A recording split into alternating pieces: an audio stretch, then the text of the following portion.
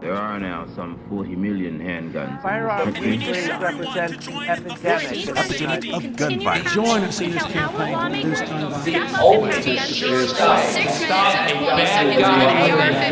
He's a good guy with a gun.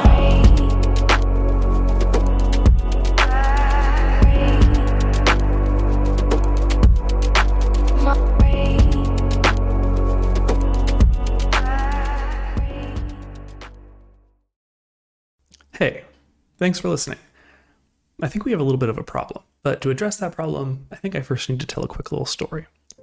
About 10 years ago, when I was in high school, my school sat atop a hill, and at the bottom of the hill was a Dunkin' Donuts, and a gas station, and a residential neighborhood. And one day, around the time school was starting, let's say 7:30, 8 o'clock in the morning, there was a shooting at that Dunkin' Donuts towards one of the residential homes. So our school went on a multi-hour lockdown. Students were locked into utility closets, storage closets. People were barricading classroom doors with desks. This was sort of in an era before widespread smartphone use, and so most of us didn't even really know what was going on, and were just relying on what our parents were texting us. And I remember at the time, once all was said and done, and the threat was neutralized, and we were able to come out of lockdown, I realized a couple different things. First, that I was angry. Second, that I was scared. And third, that I was just confused as to how this was even a problem that was happening in the United States of America.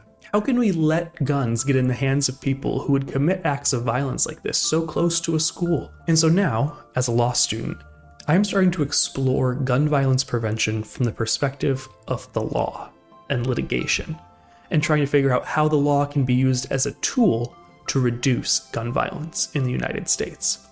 And now I certainly do not claim to be an expert. There are plenty of people in this field with much, much more experience and expertise on these topics. But I have been so urgently excited by this work because the problem is not going away. And while people may be quick to paint this as a political issue, I assure you that gun violence is not political. No sane, rational person is advocating that the solution to gun violence is more gun violence. I think we can all agree that a reduction in gun violence is the right solution. We can disagree on how we might get there, but we can at least agree that this is a problem that needs to be addressed. And so that's why I'm here on the GVP cast, or the Gun Violence Prevention cast, if you will. I hope to use this space to present balanced dialogue, discussing solutions, whether those be academic, legal, public health arguments, even just common sense arguments. I am open to all of it. So I hope to present you with fact-based solutions, people who bring evidence to their arguments. And I also hope to equip the listeners with some tools to better understand what gun violence prevention law is, better understand what they might be able to do in their communities when they recognize an issue, and give some advice to folks working in this space within the law when it comes to skills and ideas and frameworks through which we can approach this work.